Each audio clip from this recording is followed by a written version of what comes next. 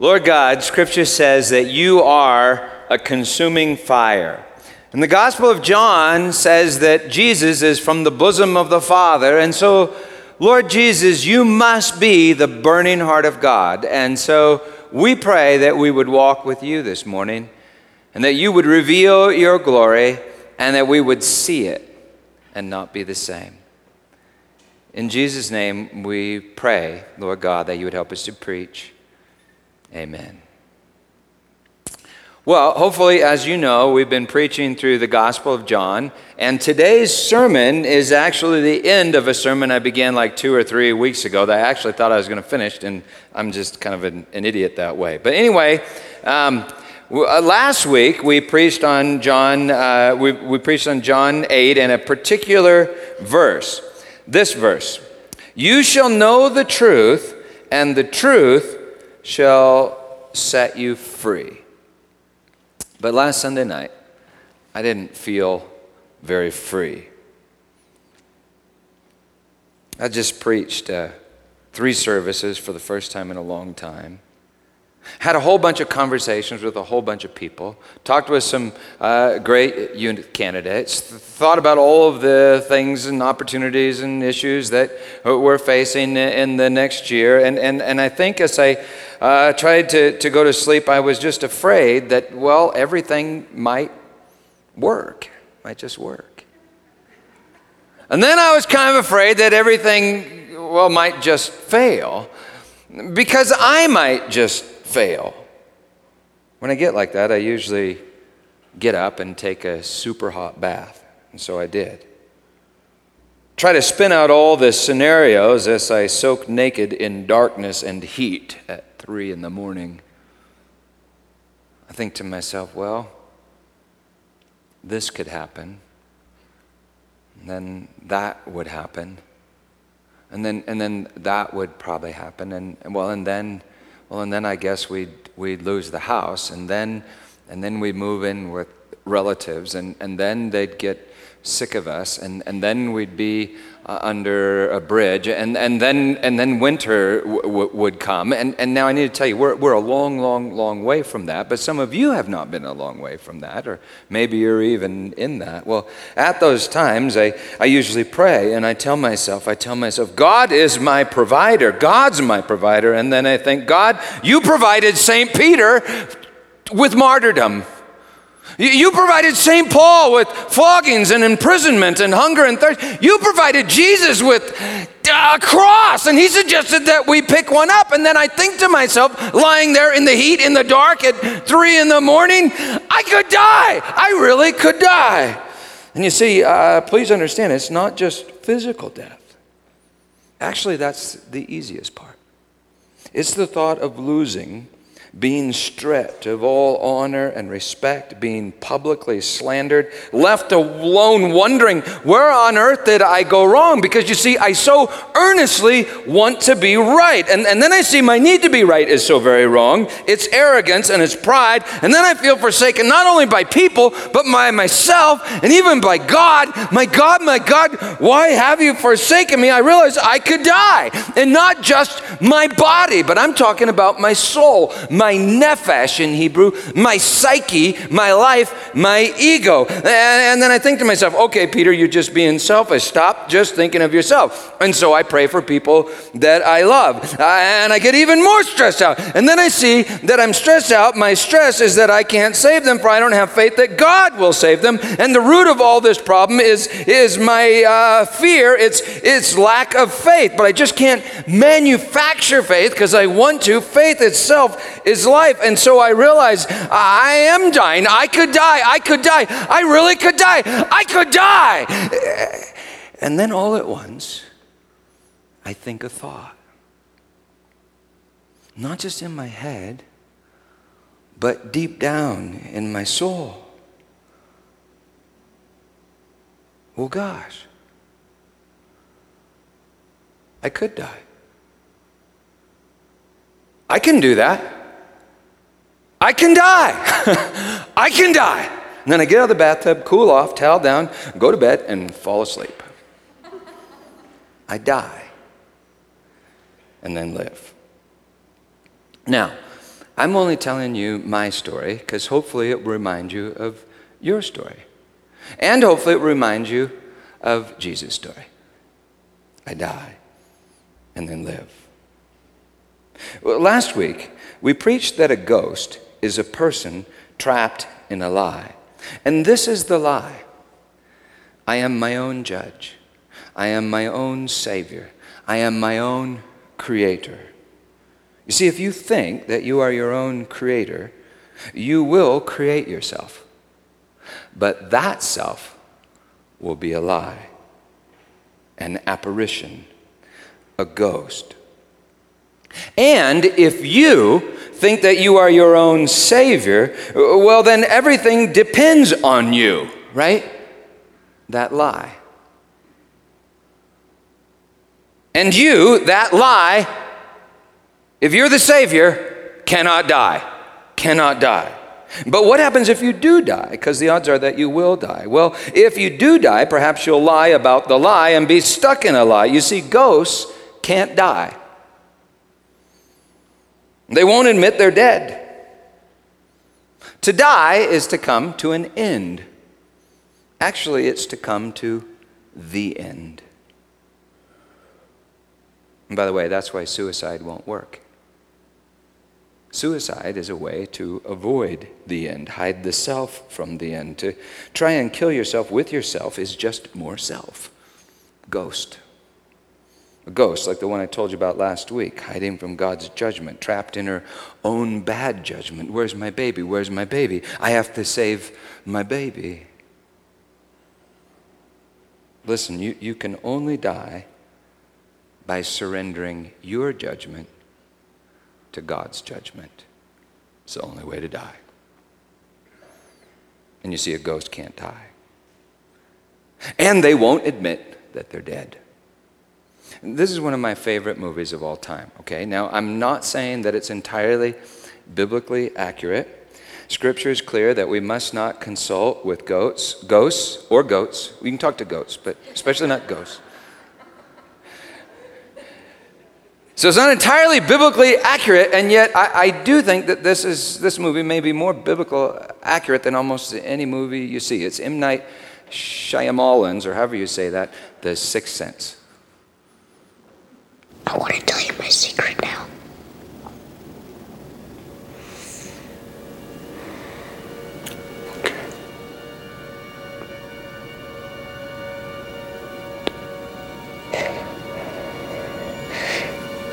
I see dead people. In your dreams? While you're awake?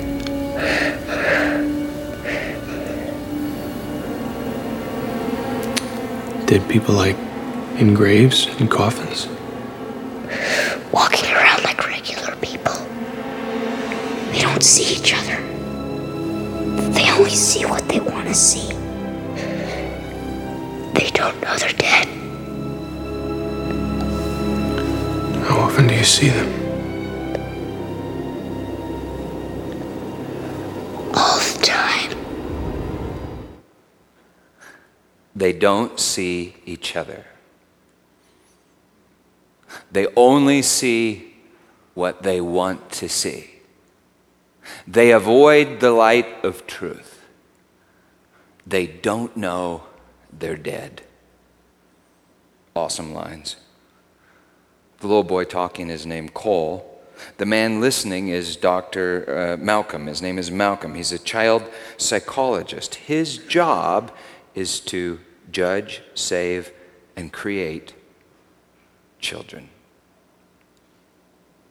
Well, anyway, this is our fourth sermon on John chapter 8, and I told you that it was about ghosts. It's a ghost story or an anti-ghost story. It's a ghost story and a ghost buster story.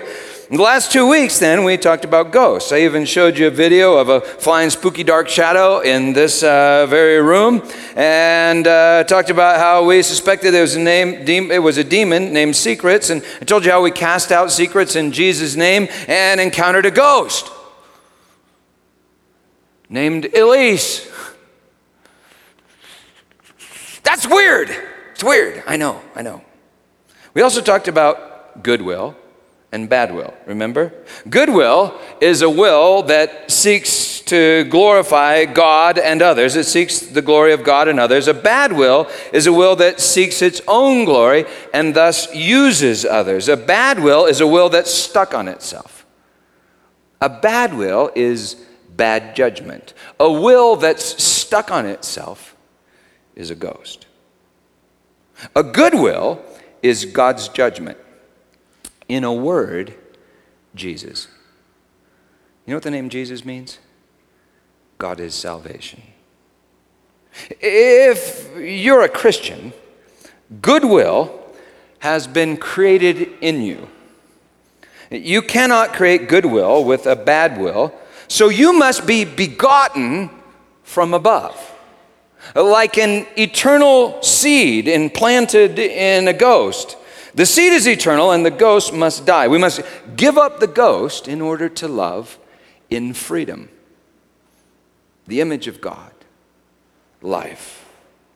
Well, John 8, 1 through 11, Jesus creates goodwill in a woman that's been caught in the act of adultery. She's thrown at the feet of Jesus, stripped of all of her vain glory, her nephesh, her psyche, her soul. And now they're picking up stones to strip her of her body.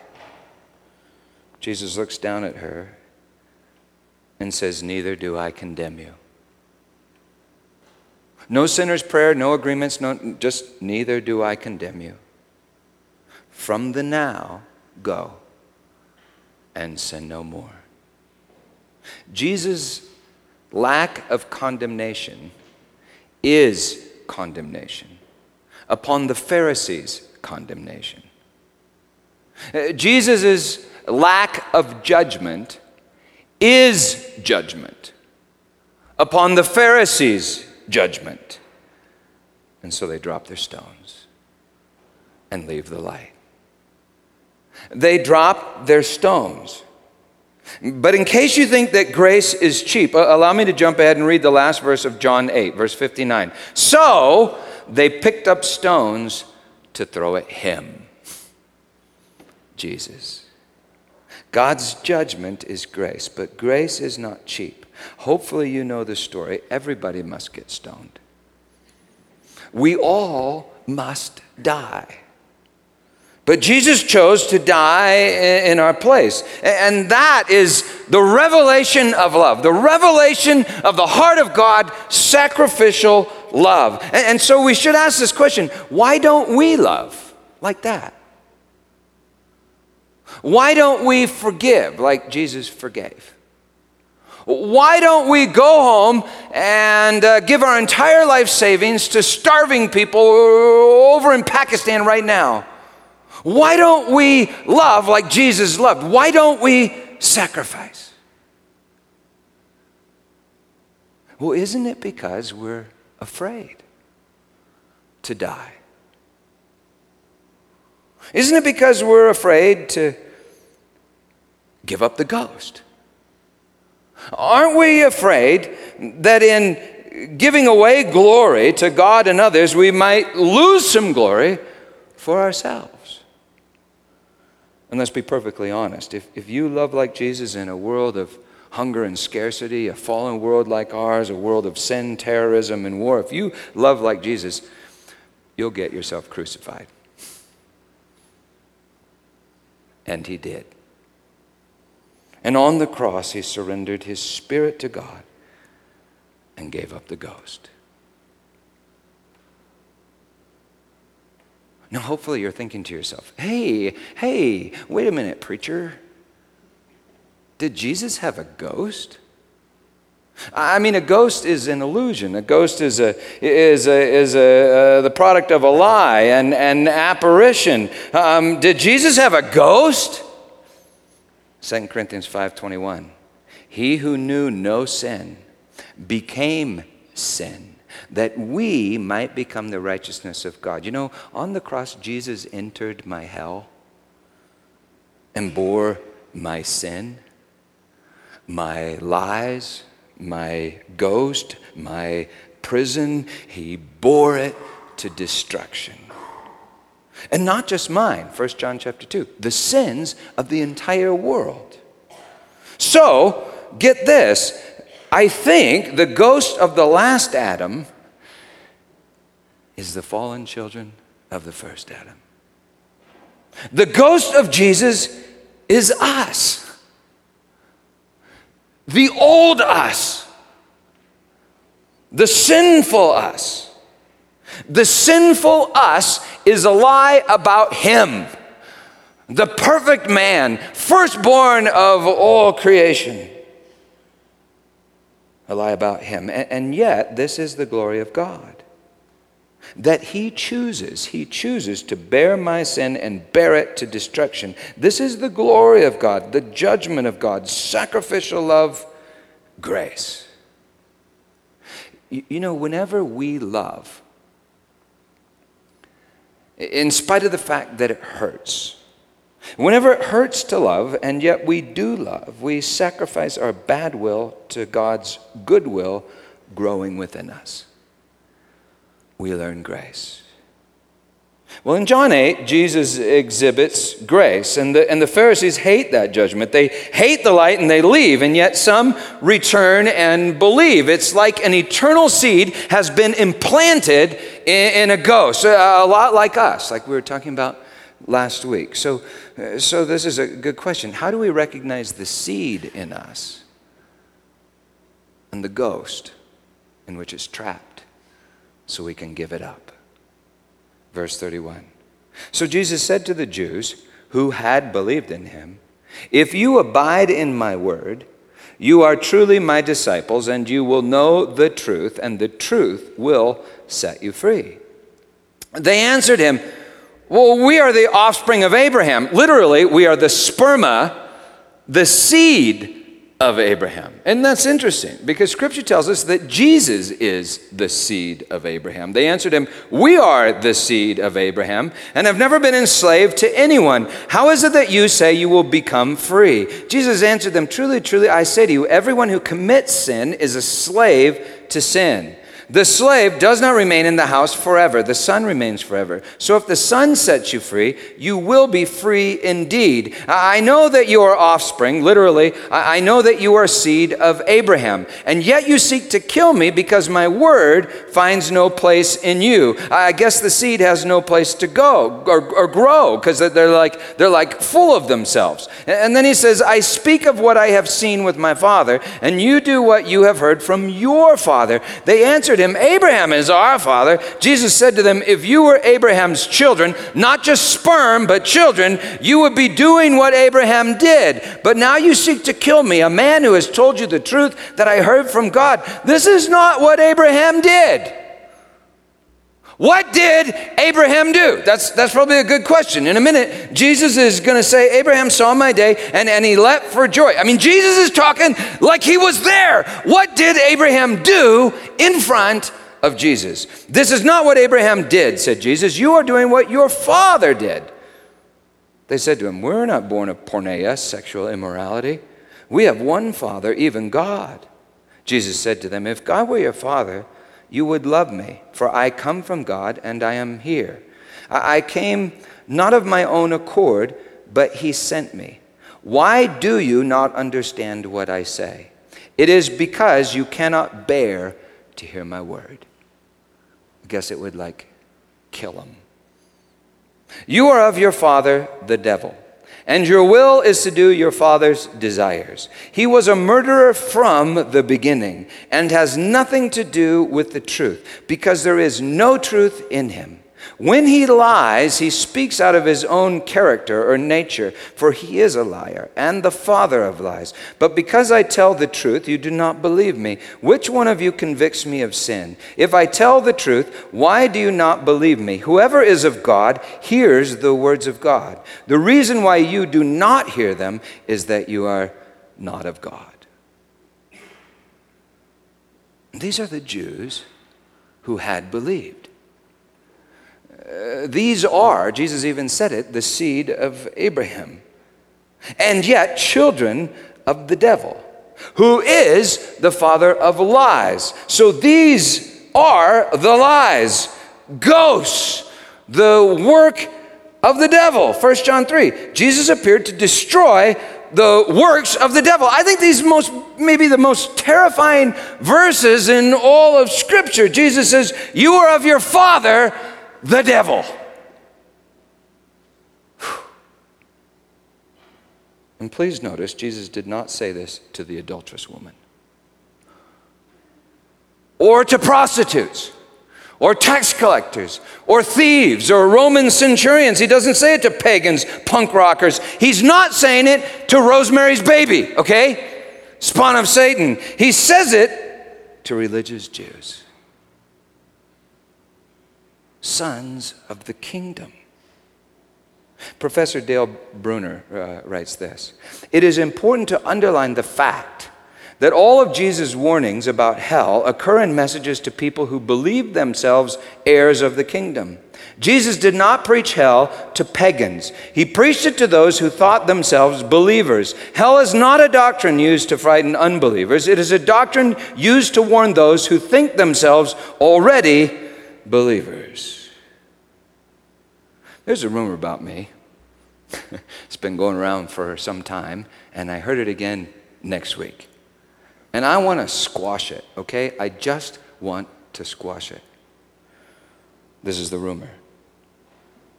Peter doesn't believe in hell.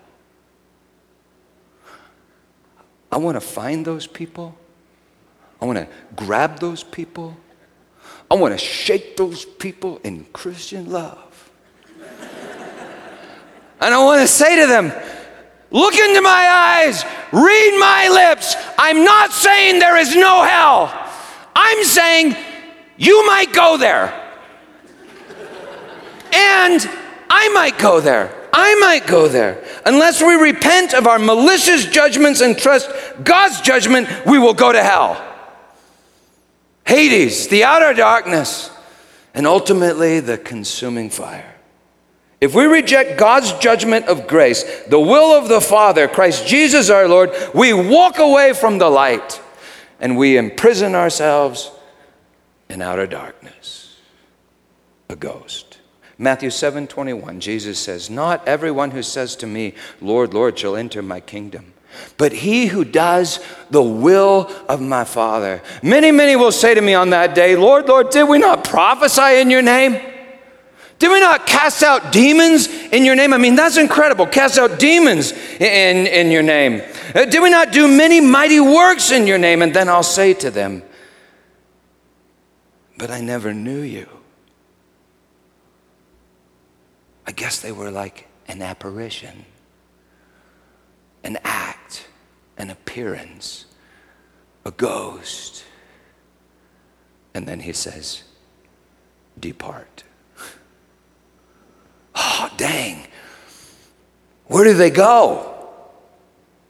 Matthew 8:11, I tell you, many will come from east and west and sit at table with Abraham in the kingdom of heaven, while the sons of the kingdom,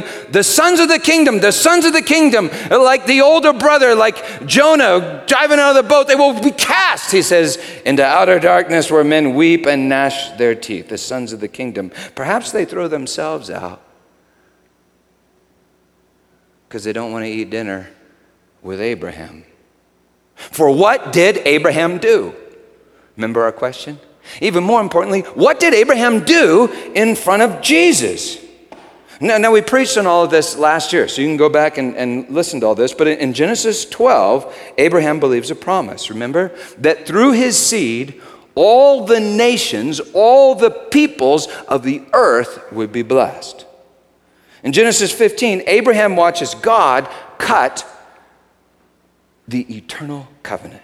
In Genesis 18, check this out, 3 men come to Abraham's camp. One of them is fully God and fully man.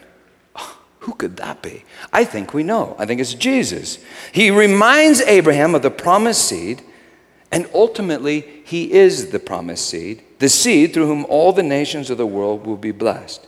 Then the two angels who had arrived with Jesus, they traveled down to Sodom to destroy it. Now, Sodom is one of the nations of the earth to be blessed.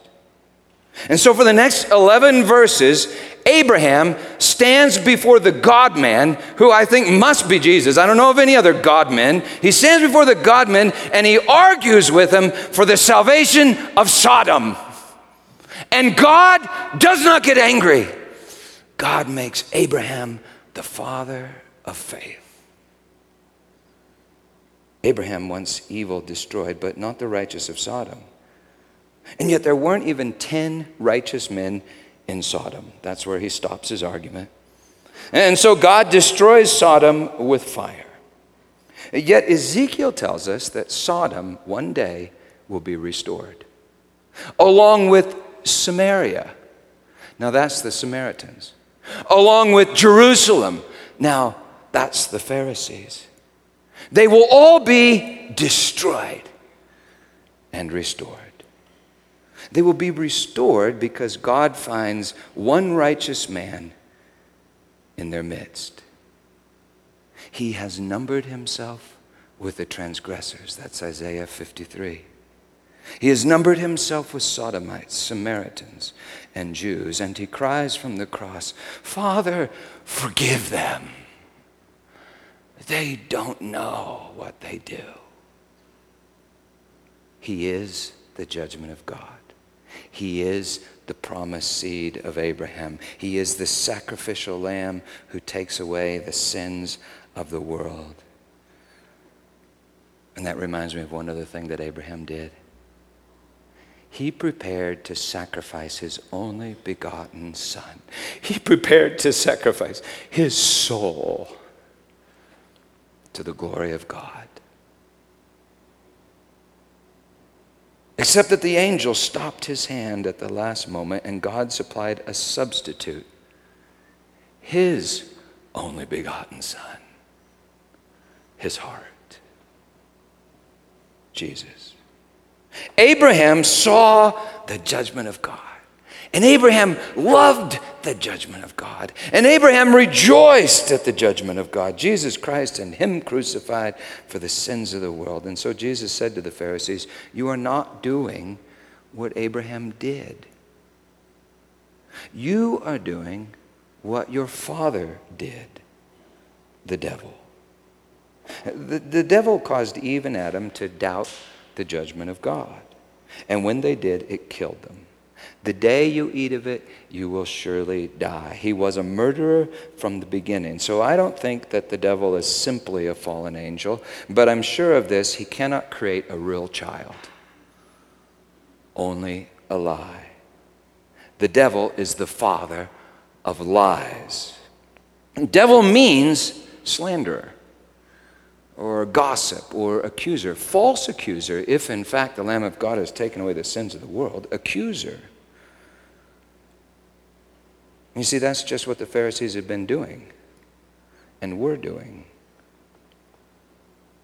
You see, if your will is to glorify yourself, you will end up doing it by taking glory from others.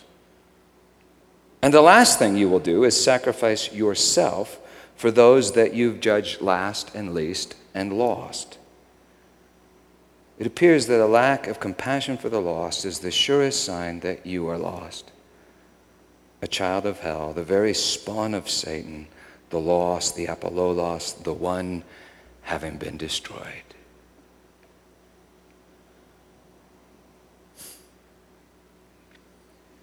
Well, having said that, isn't it really good news that Jesus came to seek and to save the lost?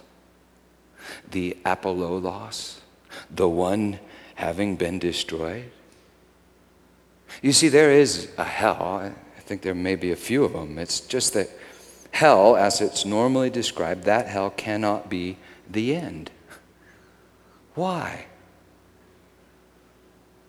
Because Jesus is the end. Scripture says it over and over again. Jesus is the end. Jesus is the end. Jesus is the end. To finally die is to come to the end. Who is Jesus?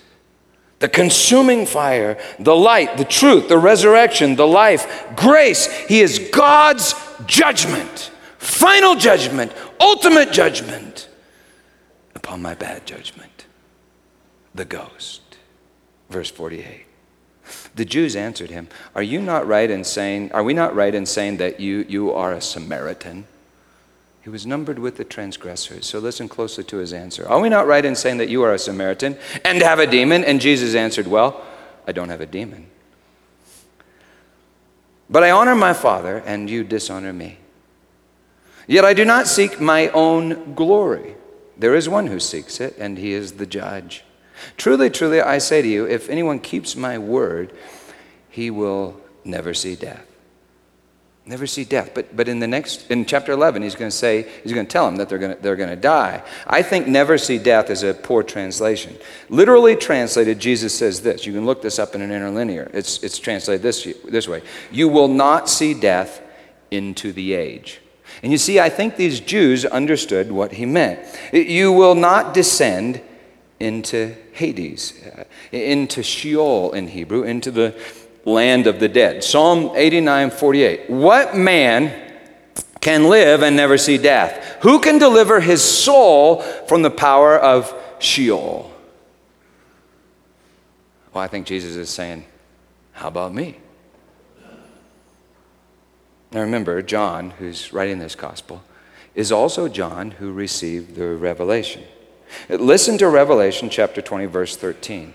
Death and Hades, remember Hades is often translated hell in the King James. Death and Hades gave up the dead who were in them. Death and Hades gave up the dead who were in them, and they were judged, each one of them according to what they had done.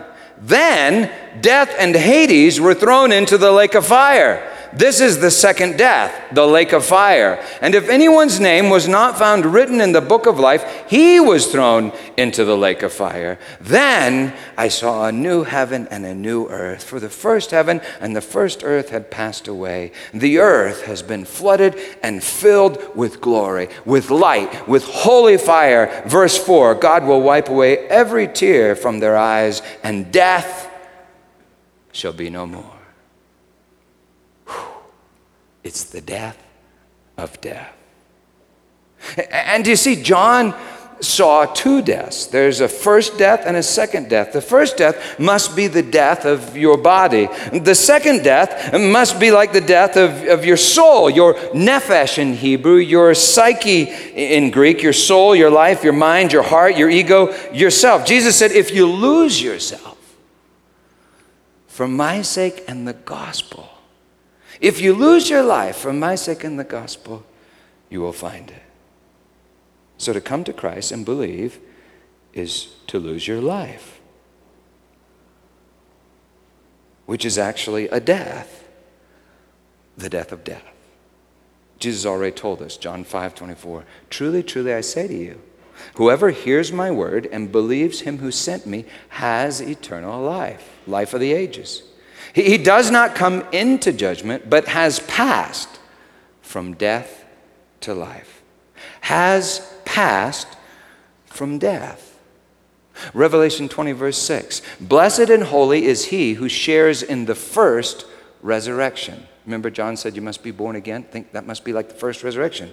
Blessed and holy is he who shares in the first resurrection. Over such, the second death has no power.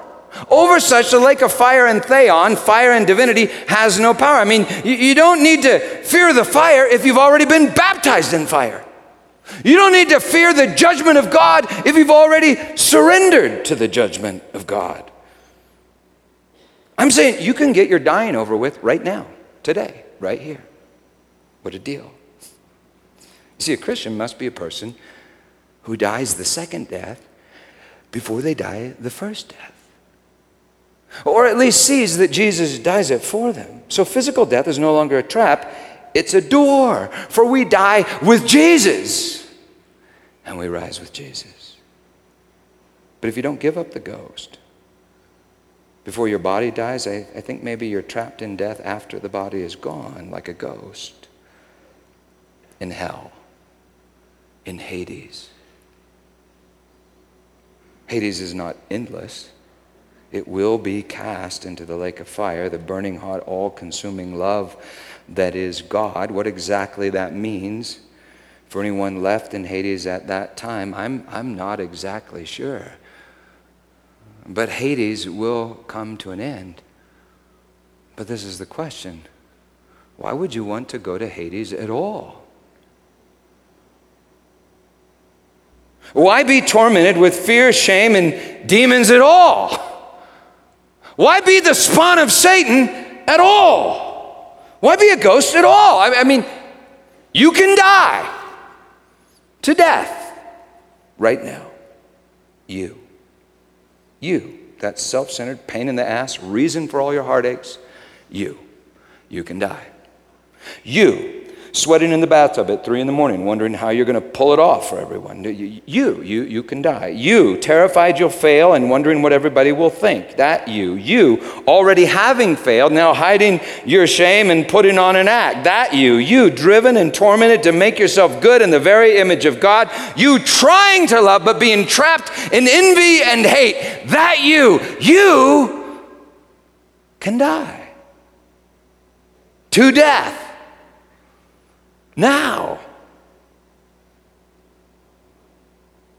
In Jesus' words, why die in your sin? An apparition, an act. Why die in your sin and act? Well, maybe you like your act. I mean, you're pretty good at your act. Maybe you like your act and haven't really seen the truth. You know, the Pharisees were a pretty good act. Better than most of us. To quote Professor J.C. McCann, listen to this. Their intent was to interpret the law so that it could be obeyed by ordinary persons. Their intent was to help you pull it off. That is, instead of letting it kill you or reveal that you were already dead, they made the law practical so ordinary persons could do it. Judge themselves, save themselves, create themselves. That is, they wrote religious self-help books called the Mishnah, Halakha.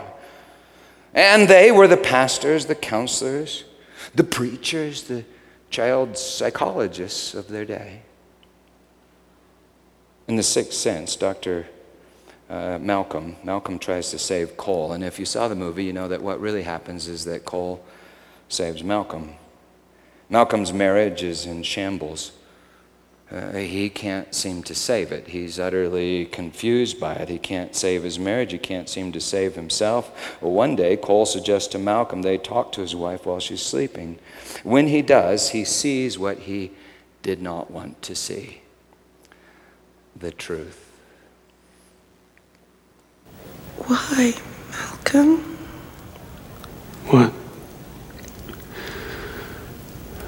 What is it? What? Why did you leave me? I didn't leave you.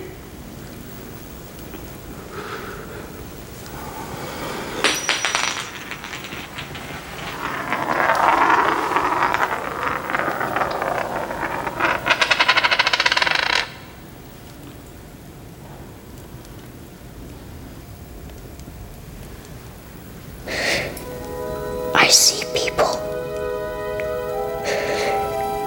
They don't know they're dead. How often do you see them? All the time. They're everywhere.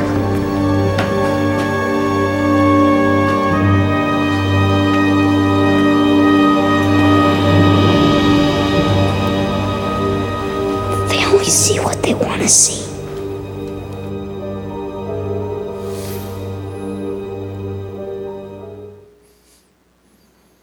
The truth is, he's dead. That would explain the lack of communication in his marriage, right? I mean, what explains the lack of communication in your marriage? I mean, the truth is, he's dead. Well, the truth hurts. Yet when he sees the truth, and if you watch the movie, you know this happens next. He faces his death, and he dies his death, and then all of a sudden, he's free to go. And sin no more. The day you eat of it, you will surely die. Ugh. Maybe we're dead. But when we go back to the ancient tree. When we go back to the cross, we face our death. And we see that Jesus dies our death.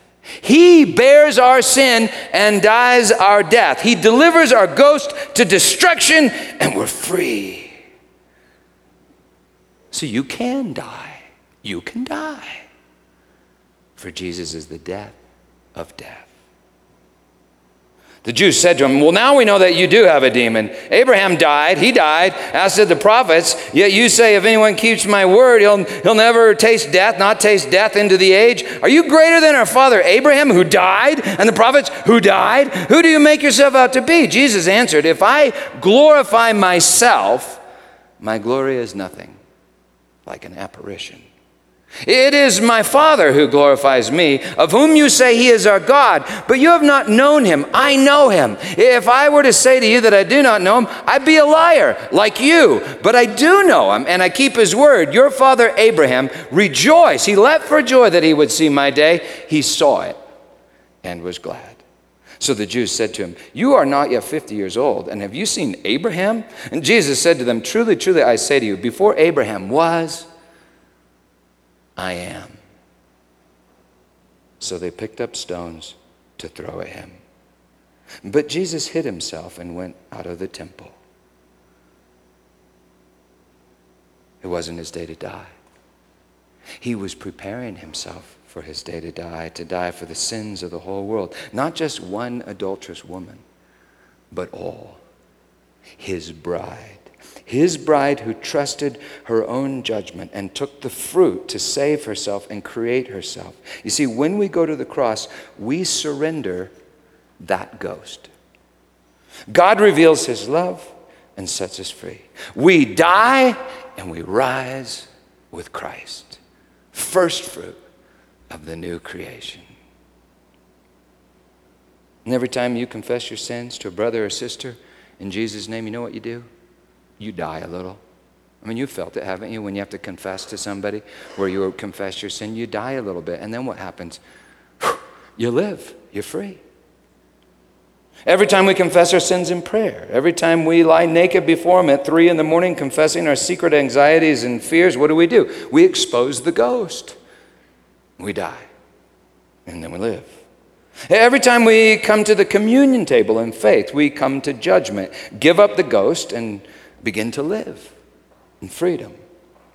For the last 2 weeks, I told you about Elise, the ghost that Susan and I encountered trapped, buried under secrets in this old building, and how I told her to go to Jesus, and how Susan stood here, Clarice DeBell, heard Jesus say, welcome home, Elise. Wild. Welcome home. I think Jesus says that a lot.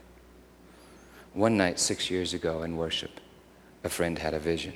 This is it. He said, Peter, the front of the sanctuary turned like into a pit of fire. And then I watched as this giant hand came and pushed you toward the fire. And then I watched the same hand or hands circle around the congregation and pull them toward the fire.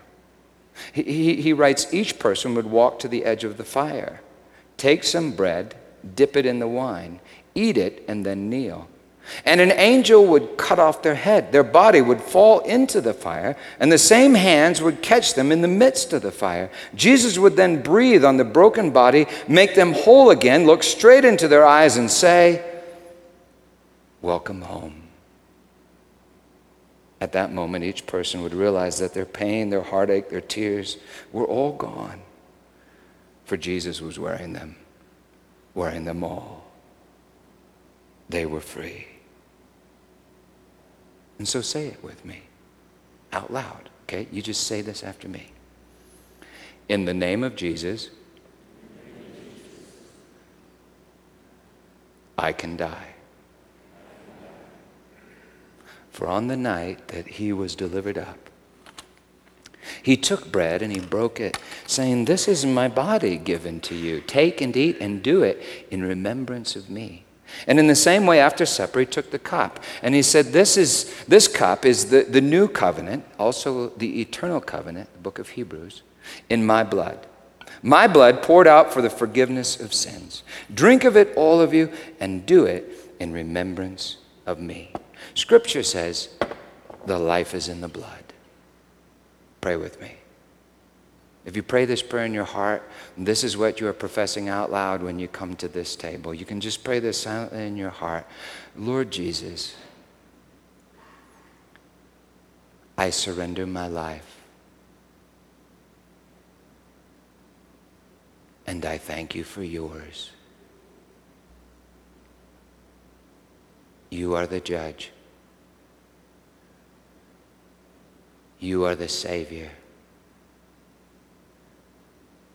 You are my creator. Make me in your image.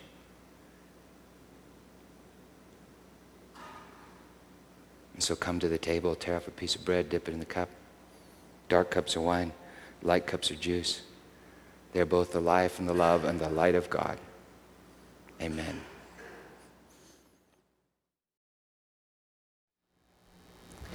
You're making me new. You're making us new. Close your eyes right where you are. Just close your eyes. You came to the table. You ingested an eternal seed. He's making you new. What are you so afraid of? Why are you so anxious? Why are you so driven?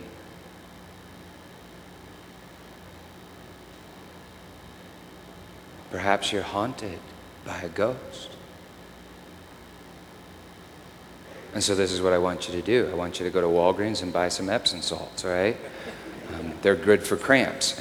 And then late tonight, when you're all stressed out and can't sleep, late at night in the dark, this is good for effect, turn on that bath, dump some of the Epsom salts in there, sit in the bathtub in the dark, sweating bullets, and chase your fears. Chase your fears, chase your anxieties, follow your drivenness to figure out what it is that's haunting you, because you see, you are being haunted by a ghost, and the ghost is yourself. What Paul called the old man, the imposter, the illusion. You're being haunted by a ghost, and the ghost is yourself, and the ghost was created with a lie, and the lie is this: you cannot die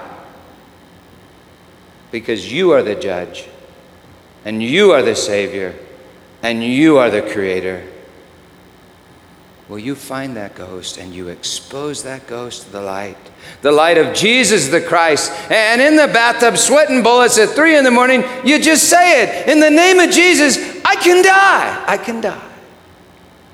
For Jesus is the death of death.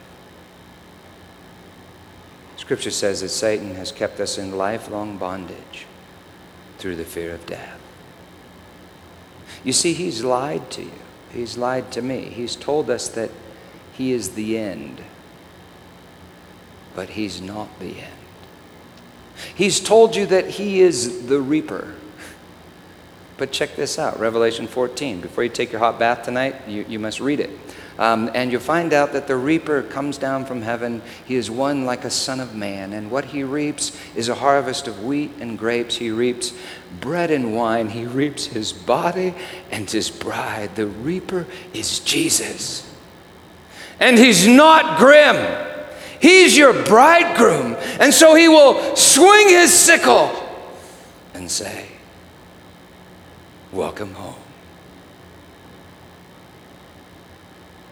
And so in the name of Jesus, let's destroy that old lie that reaper is the evil one, because he's not. The reaper is Jesus.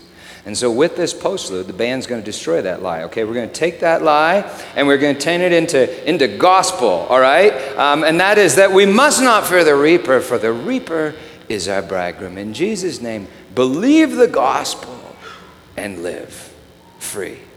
Amen.